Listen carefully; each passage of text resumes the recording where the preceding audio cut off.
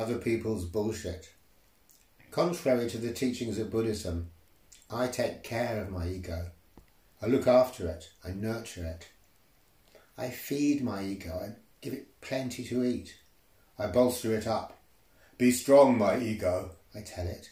Eat as much as you can and grow strong and fearless.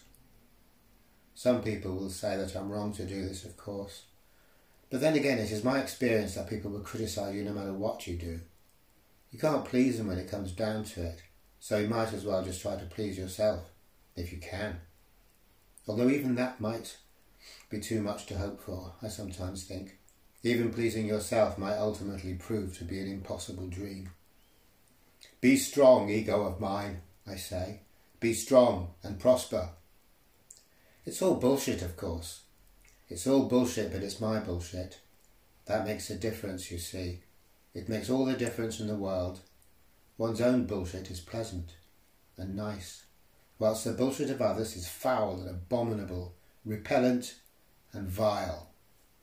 That's always the way, isn't it? Anger comes all too easily, all too readily, whilst the finer, more munificent emotions are few and far between. They're very few and very far between. Sometimes, and I fear this may be closer to the mark, they may not come at all. The finer emotions, that is. This is turning into a dismal tale, isn't it? A dismal tale, and yet all too common for me at least. Very common for me, pretty normal in fact. What does it mean, I ask myself bitterly, when the only emotion you ever get to experience is grumbling, low-grade rage? I'm full of admiration for the finer emotions all the same. I love to hear of them, just as one loves to hear of fine wines or exquisite, internationally renowned works of art. Those wonderful, wonderful emotions. How splendid they are. It's possible to appreciate great works of art without oneself being an artist after all.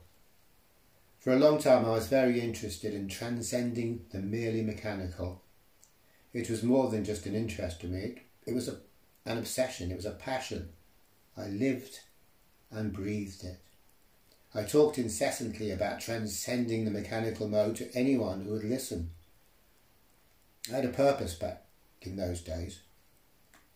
The only trouble was that I never did transcend the merely mechanical. Not once did I manage to transcend my humdrum mechanical existence. I never even came close. Despite all my enthusiasm, and my enthusiasm was totally bona fide, totally legitimate, let me assure you, I never deviated or departed from my wretched, plodding existence by so much as a millimetre. Everything about me was mechanical, every single little thing. I was like a toy train going around and around on its little track. No transcendence at all. Those were the days when I had some sort of purpose in life. That's the point I'm trying to make. Those were the days when I had some sort of purpose in life. Yes, indeed. That's the point, all right. That's what I'm trying to say. These days, I suppose you could say that I've learned to embrace the merely mechanical, to make the most of it. I just get on with it, which is, of course, what everyone tells you to do. I've lost my idealism, I suppose you could say, and now I'm just like everyone else,